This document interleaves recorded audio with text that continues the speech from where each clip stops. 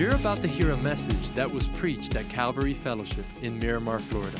At Calvary, we exist to help people take their next step with God, and we pray that this message helps you do just that. All right, how's everybody doing? Hey, welcome to Calvary. We are glad that you're here. So, quick question before we get started. Anybody here a competitive person? Yeah, look around. Wow, a lot of competitive people. What's funny is that there's some people looking around, the ultra competitive, are like, I'm way more competitive than them. And but I, in the spirit of full disclosure, I am a very competitive person. I can turn essentially anything into a competition. And even if the other person doesn't want to compete, I'm fine with that. It just means I'm going to win easier. So, and I'll give you an example. A couple of years ago, I ordered a grill off of Amazon. And they delivered it, and it's not pre-built, so I got to build the whole thing. So I'm about 30 minutes into it, and my wife says, Bob, why don't you take a break from building the grill so we can have dinner?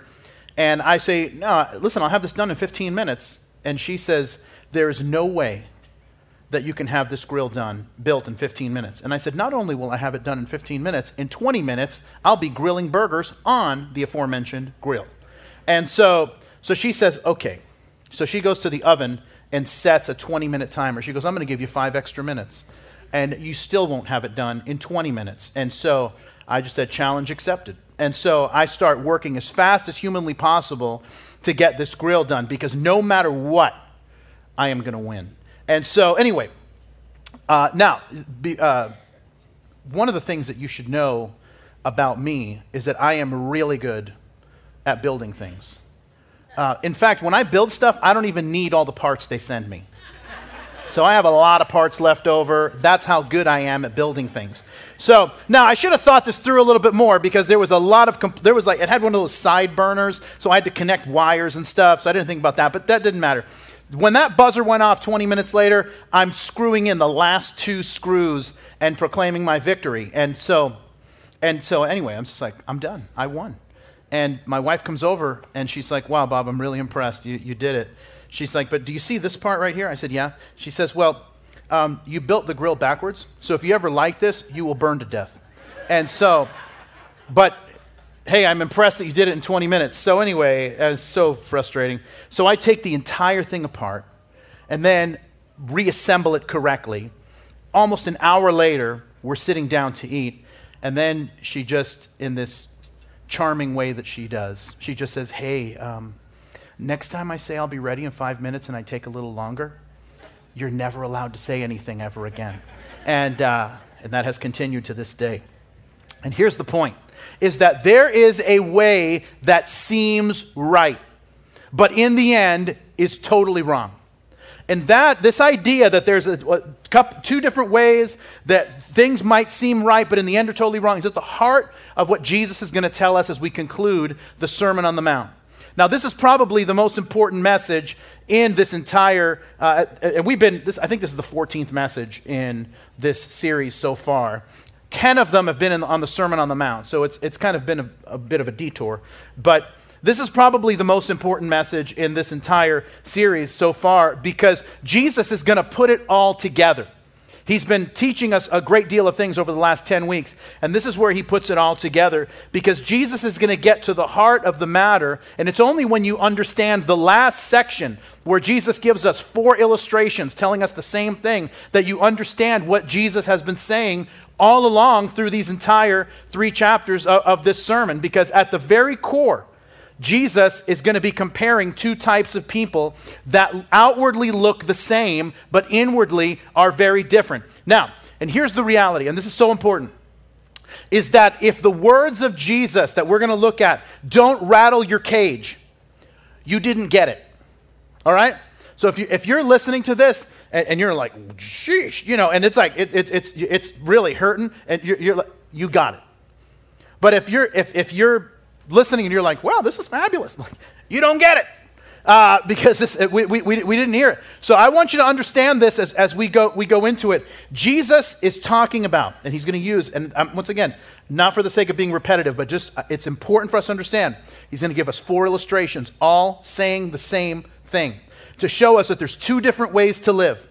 And he's not talking about, and once again, sometimes you hear it taught like this and it's wrong. And that is that there's two different ways that you can live. There's the way that you can walk with God and the way that people who don't believe go. That's not it.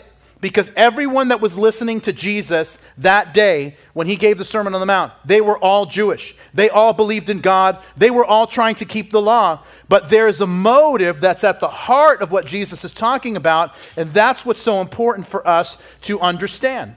And so Jesus isn't talking like there's this one message for those who are inside the church and one for those who are outside. No, he's talking to us in the whole message, that those of us who are inside, the people of God, there's two ways that you can live. Now, you might be here and you say, well, I'm not a Christian. I go to church sometimes because I like how it feels. I come here because I heard the pastor is funny and super handsome. And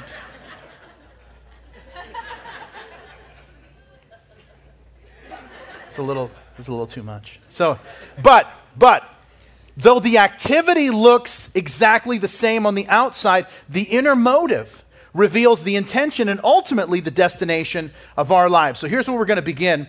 In Matthew chapter 7, we're going to start in verse 13. He says this, "Enter by the narrow gate, for wide is the gate and broad is the way that leads to destruction, and there are many who go in by it. Because narrow is the gate and difficult is the way which leads to life, and there are few who find it." And if you pause there and give me your attention, the first thing that we're going to look at is true spirituality. And this is what Jesus is talking about. True spirituality is accepting a new identity. And this is what is the point that Jesus is making, that there's two ways. One looks easy and the other looks difficult. But even though they're different and at the gate, they all kind of seem to lead to the same place. And the idea is that there's a gate, a narrow gate, that's very tight. And it almost seems like it's going to choke you out, but it leads to something wonderful.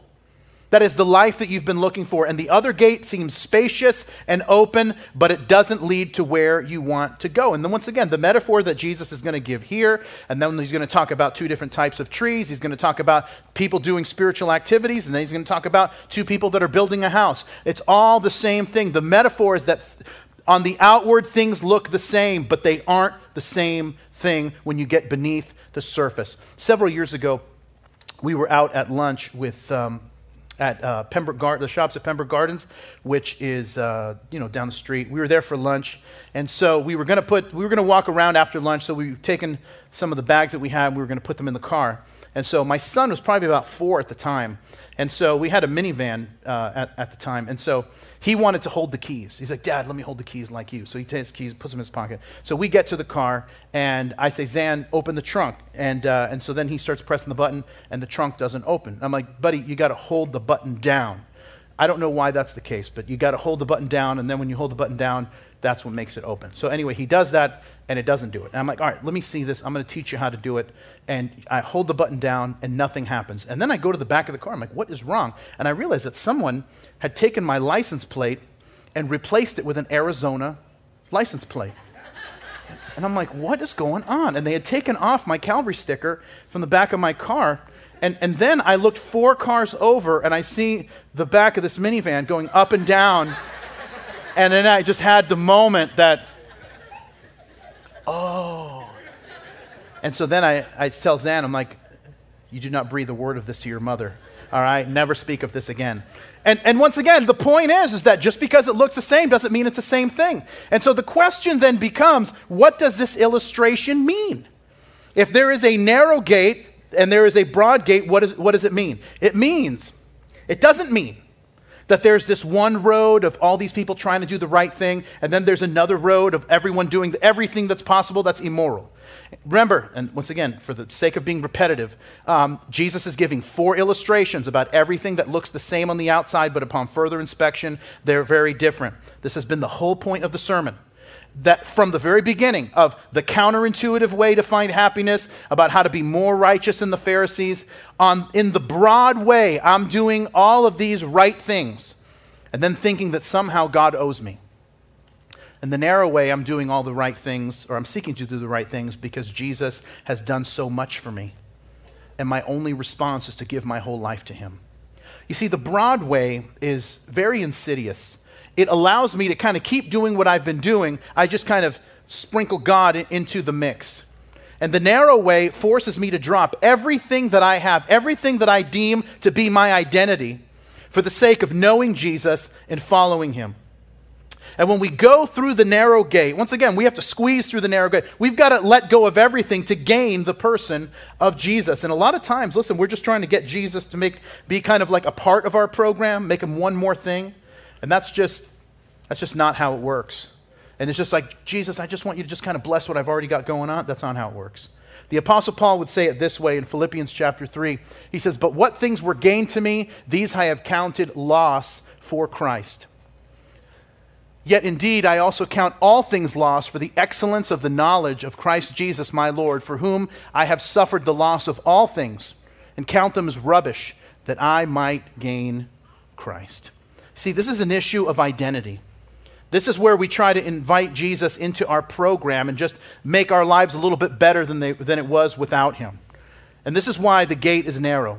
The gate is narrow because I can't carry anything else except him. And it's an invitation to leave everything behind and follow him.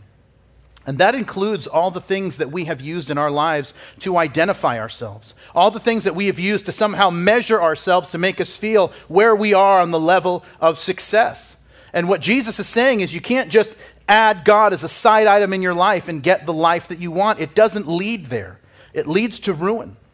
And this idea is that as Christians, the way it works is that we lay everything down. And as the writer of Hebrews would say, we let go of all the weight that's holding us back so that we can lay hold of something better. And this, you can always see this happening. And somebody that's kind of doing their own thing is when they use Christianity as an adjective. When they'll say, well, I'm a Christian Republican. I'm a Christian Democrat. And I think you're a Christian who doesn't get it. Because Christianity is not an adjective. Christianity is inviting Jesus into your life and letting everything else go. Because the narrow road is the road that leads to the life that I've been looking for. And by the way, nothing wrong with having political opinions, but those things should always come way down on the list than our faith, because our faith should be the thing that informs everything else in our lives. And listen, that has never been more important than it is now. And so let me talk about this week and the Supreme Court ruling for a moment. So, couple of things, all right? And I know this is a touchy subject, so everybody just relax for a minute. And if you get upset with me, at least wait till the end of the argument, and then you can storm out, and we'll give you appropriate, acknowledgement. So, but a couple of things, all right? First, abortion is still legal. And it's just been brought to the state level so citizens can decide if that's something that they want or not. The second thing that's important for us to understand is that our faith isn't the only reason to oppose abortion. Why? Because scientifically, an unborn child is alive. And anything else that you hear is either spin or politics. And that's just the reality.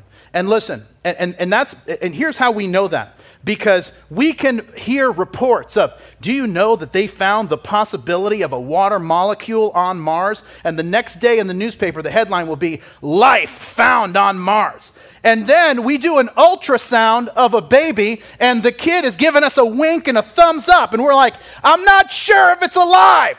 And I mean, come on. I mean, that's just not congruent with reality.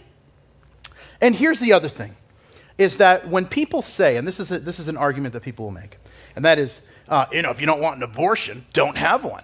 But you shouldn't force me to follow your faith. I mean, how do you answer that? So the first thing is, that's a weak argument. And the reason it's a weak argument is because it's built out of absurdity.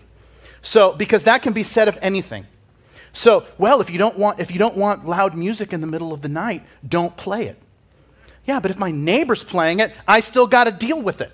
Well, if you don't want a gun, don't buy one. If you don't want to steal a car, don't steal one. It just doesn't, once again, this is an argument based on absurdity. Laws are created to differentiate between right and wrong based on morality and logic.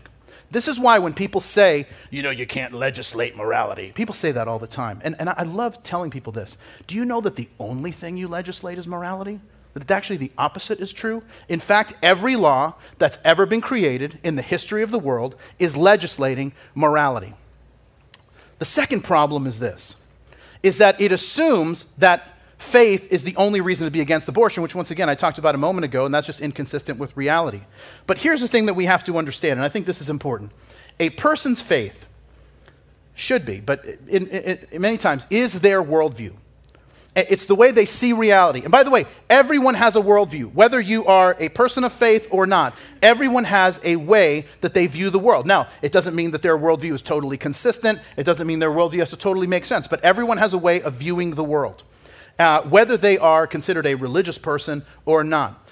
But those views that are maybe irreligious can be just as strong as religious belief. And those views impact other people. And this is why when people make this argument that, well, you can have these views, but it can't impact another person, there is no way to have any view about anything that doesn't impact another person unless you're going to live in the middle of nowhere. But if you're going to live in society, everything that you believe and everything that everybody else believes touches every other person.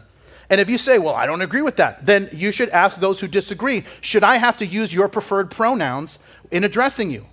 Well, yeah. Well, and if I do, then you're imposing your worldview on me. And once again, this is the issue. And people will fight for this with the same passion as religious zeal. And if you don't believe me, do a Google search for people who have been imprisoned for using the wrong pronouns when addressing someone. This is happening. It's happening a lot in Canada. And once again, and by the way, this is something to think about. Why do studies show that men are way more likely to be pro-choice than women? That's something that is never talked about, but I think is absolutely fascinating. Why are men way more likely to be pro-abortion than women?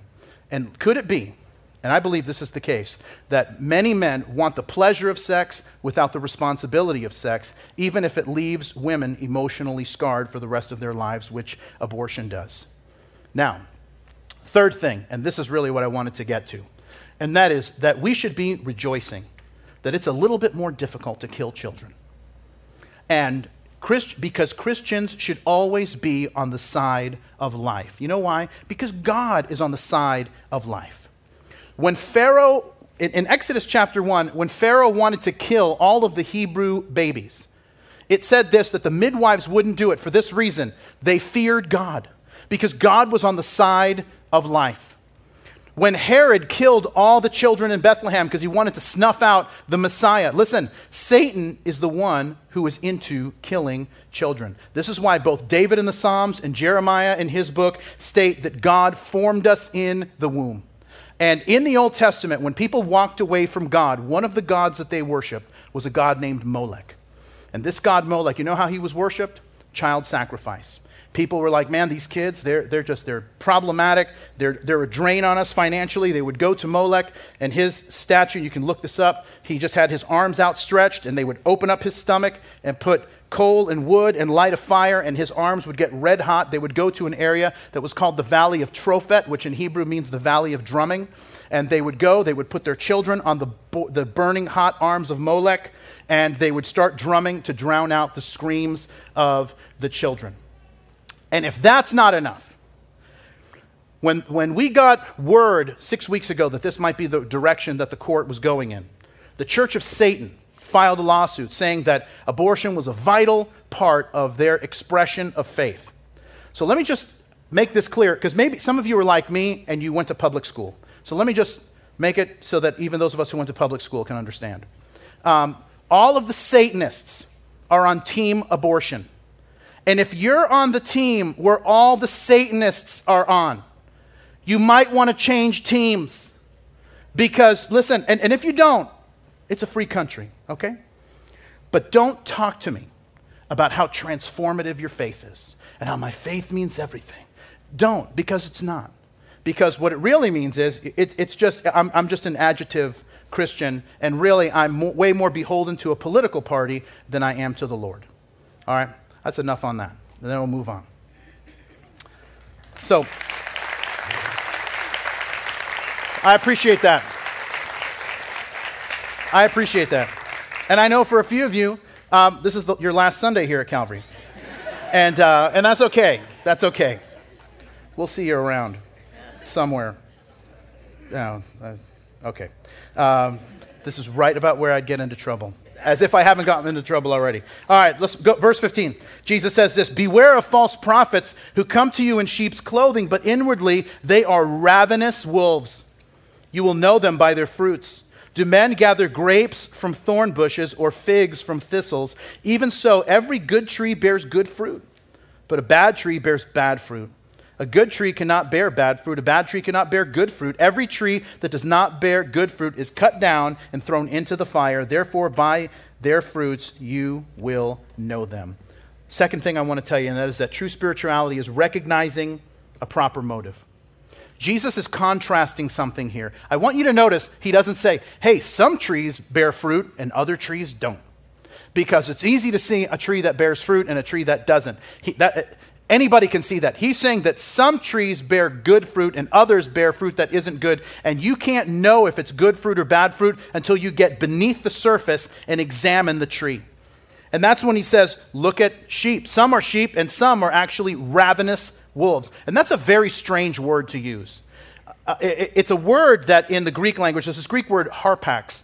And this word, every other time that it's used in the New Testament, it's translated as extortion or blackmail. And so now Jesus is saying that they are blackmailing wolves or extortionist wolves. I mean, how does that even make sense? Well, it only makes sense in the context of the entire sermon that Jesus has been giving.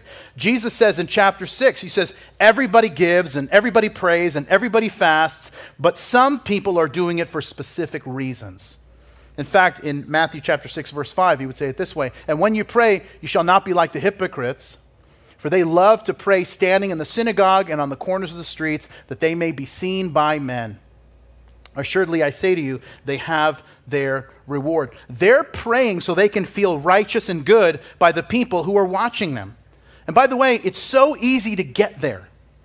When you build your identity on what other people think of you, it's only a matter of time before everything you do is built on and built around their approval.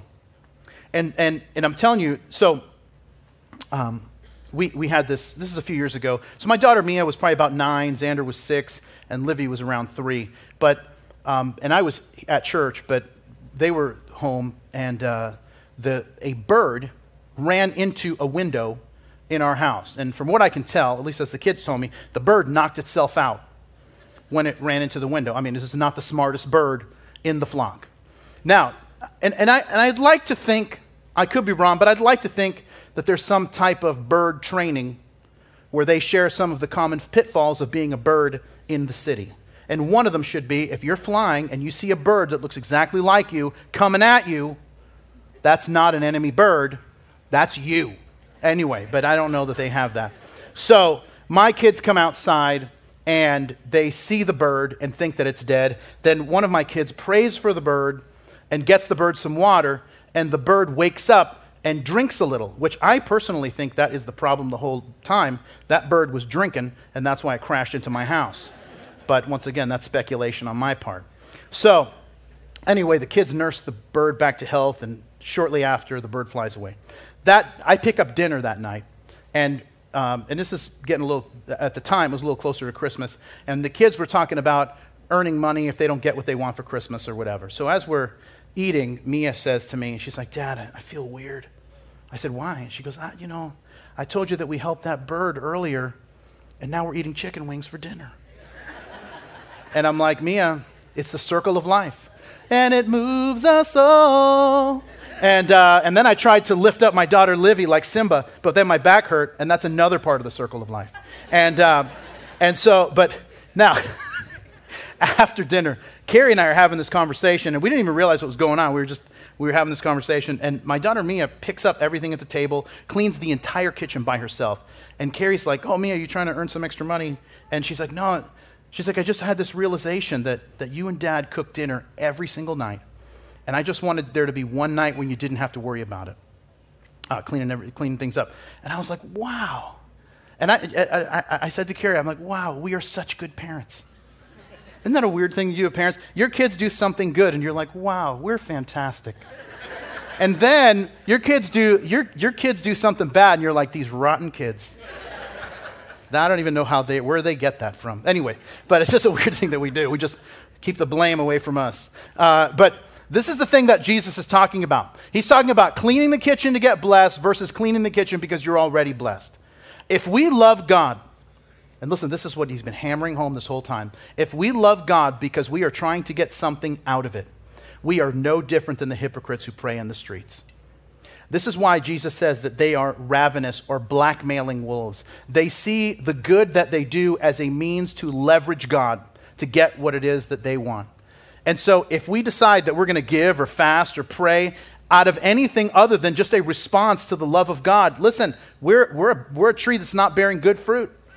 But if we decide that we're going to give or pray or fast or whatever it is that we're going to do simply as a response to the love of God, we are bearing good fruit because the motive is right. Now, then Jesus is going to give the third illustration, and this is probably the heaviest one of all because it really shows people doing things that we would say, yeah, man, of course that person knows God. He says it this way. He says, but not everyone who says to me, Lord, Lord, shall enter the kingdom of heaven, but he who does the will of my Father in heaven. Many will say to me in that day, Lord, Lord, have we not prophesied in your name? Cast out demons in your name? Done many wonders in your name? And then I will declare to them, I never knew you. Depart from me, you who practice lawlessness. Now, this group had good theology. They believed the right things, but they were missing the point entirely. They saw their faith as a means to extract something from God. And that's why, so they spend their whole lives thinking that God owes them something. And listen, you know this. If you're married, marriages who keep score rarely do well. And in fact, when you're in your marriage and you're thinking, what can I get out of this? You're almost guaranteed to struggle. Marriages thrive when two people decide, I'm not in this for me. I'm in this because I want to honor God, and I'm in this because I want to bless and honor and serve this other person. That mutual attitude is the making of a healthy and happy marriage. And this is at the heart of what Jesus is saying. If you're walking with God because somehow you think that God is going to owe you, you will be miserable. But if you are walking with God because you believe that you've already been blessed, you are going to have a joy that nobody can take from you. And then Jesus says probably the most famous words of this passage, and just to really hammer it home, he says this. He says, therefore, whoever hears these sayings of mine and does them, I will liken to a wise man who built his house on the rock. And the rain descended, the floods came, the winds blew and beat on that house, and it did not fall, for it was founded on the rock. But everyone who hears these sayings of mine and does not do them will be like a foolish man who built his house on the sand, and the rain descended, the floods came, the wind blew and beat on that house, and it fell, and great was its fall. Last thing I want to tell you, and that is that true spirituality is taking appropriate action. This is the heart of the matter in Jesus' sermon, that you can hear everything that Jesus is saying and somehow think that it doesn't apply to you.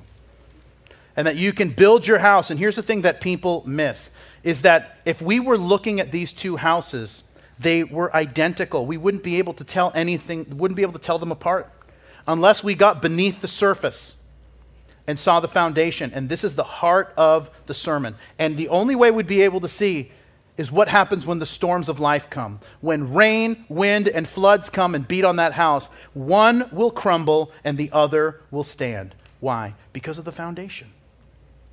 And what does that mean? And I'd say, I get it, but what does that mean? And if we don't get this, we will never understand the Sermon on the Mount. The foundation is, I don't obey God to be loved by God. The foundation is, I am already loved by God. That's why I obey. And these things are as different as lightning and a lightning bug. When I build my house on the good things that I do for God, on the record that I produce, because I'm following the letter of the law and I'm doing all these things that I'm supposed to do, somehow I feel like God owes me. If I live like that, there will be a storm that comes that I don't think that I deserve, and it will blow away everything and leave me with nothing because my faith was ultimately built on me. And this is the saddest person in the world. They were doing good things, but ultimately they weren't worshiping God. They were worshiping what they did for God. But when you understand that you are more loved by God than you could possibly imagine, that he provided forgiveness so long before you and I were trying to do good things, when you realize that, then our only response is to love and serve this God who has done so much for us. And when the storms come, and they will come, by the way, you will have a faith that is unshakable because it is not built on what God owes you. It's built on God's love for you. And so when circumstances come, you and I can still have joy.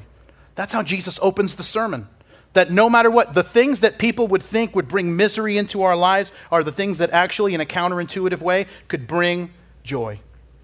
Because I'm building my life on Jesus' love for me, not me thinking that he owes me something. When he talked about being salt and light is possible that even when people persecute us, we don't cry foul because we're a believer, because if we do, that house will not stand.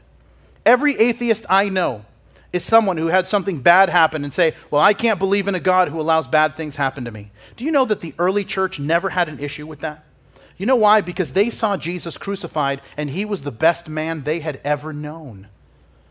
You see, when we look at the laws in the Old Testament and how love demands more, we get it because keeping score is about extracting something, and love doesn't keep score. When I pray, when I give, when I fast in chapter 6, and I don't do these things so that God will owe me. I do these things as a response to God's love for me. When he goes on in chapter 6 and he talks about don't worry about the things you're going to wear, the things you're going to eat, or how you're going to live. I won't shake my fist at God because thinking of what we deserve. Because we know that that house will not stand when trouble comes. You see, we don't judge in chapter 7 because of how gracious God has been towards us. We treat others the way they want to be treated because we believe that God is good and he has been good. This whole sermon has been this one point hammered 10 different ways.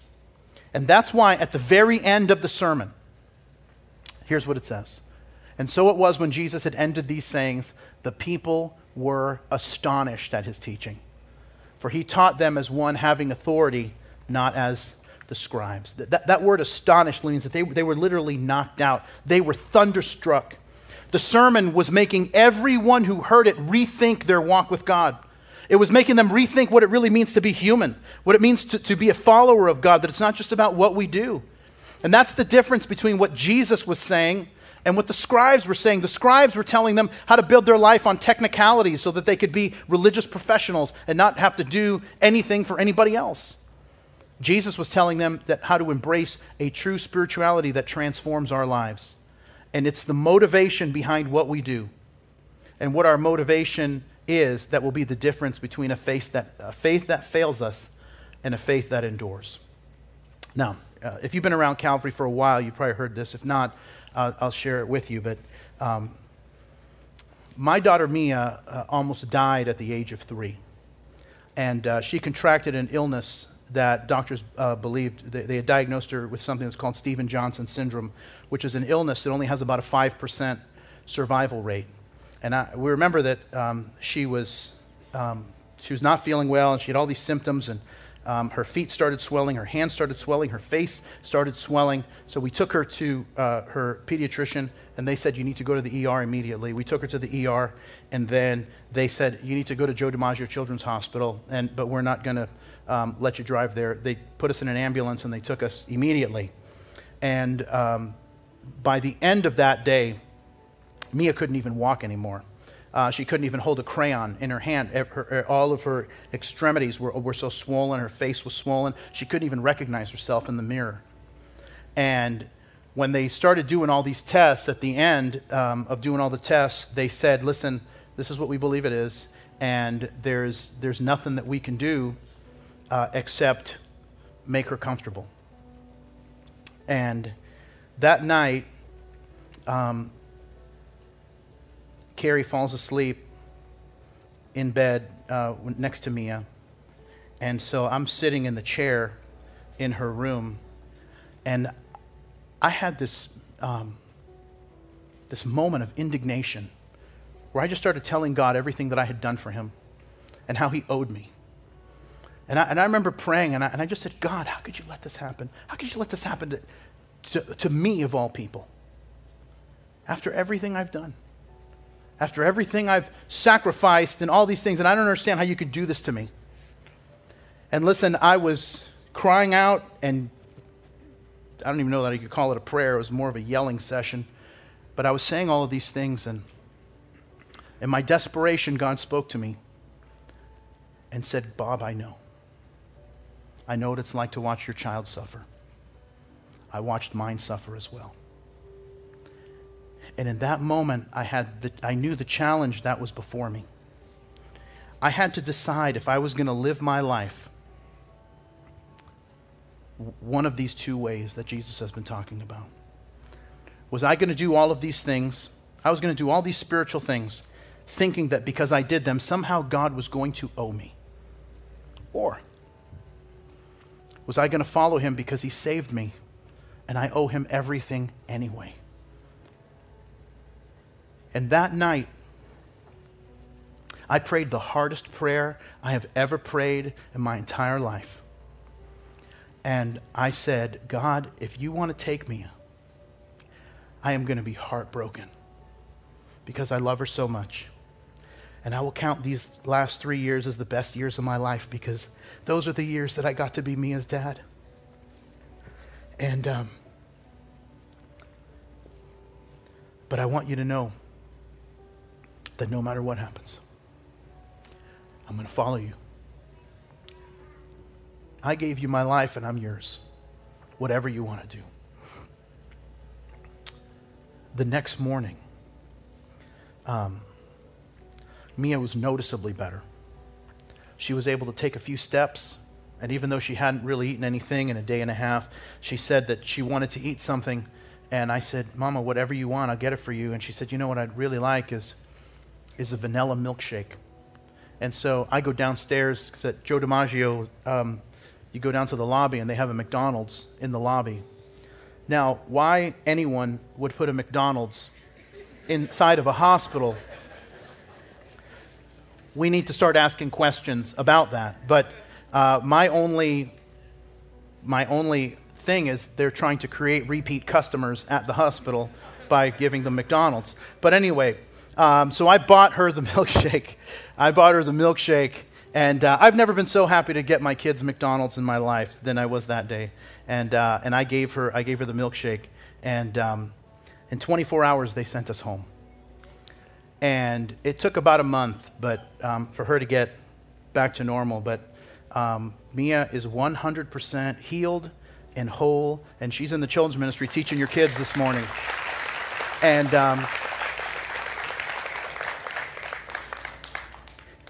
that was the hardest night of my life, bar none, the hardest night of my life.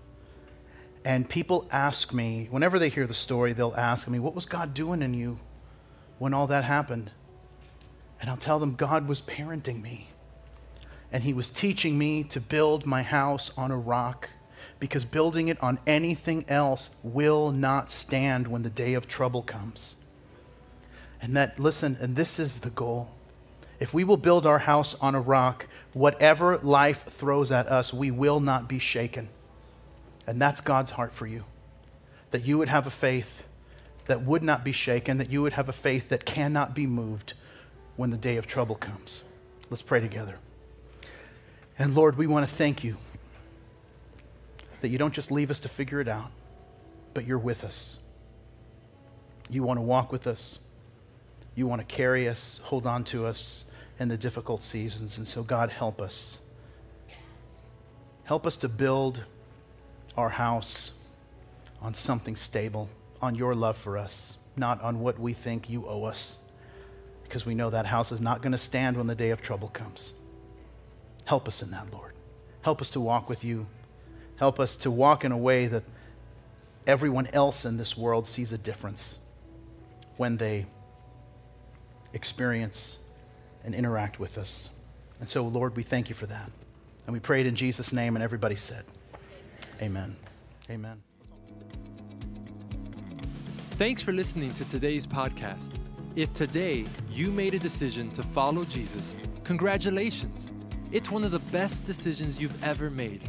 And we as a church want to help you with your next steps. You see, we have a free gift we'd like to give you. And in order for you to receive that gift, all you have to do is visit mycalvary.com/begin. Don't forget to tune in next week for our next podcast. God bless you.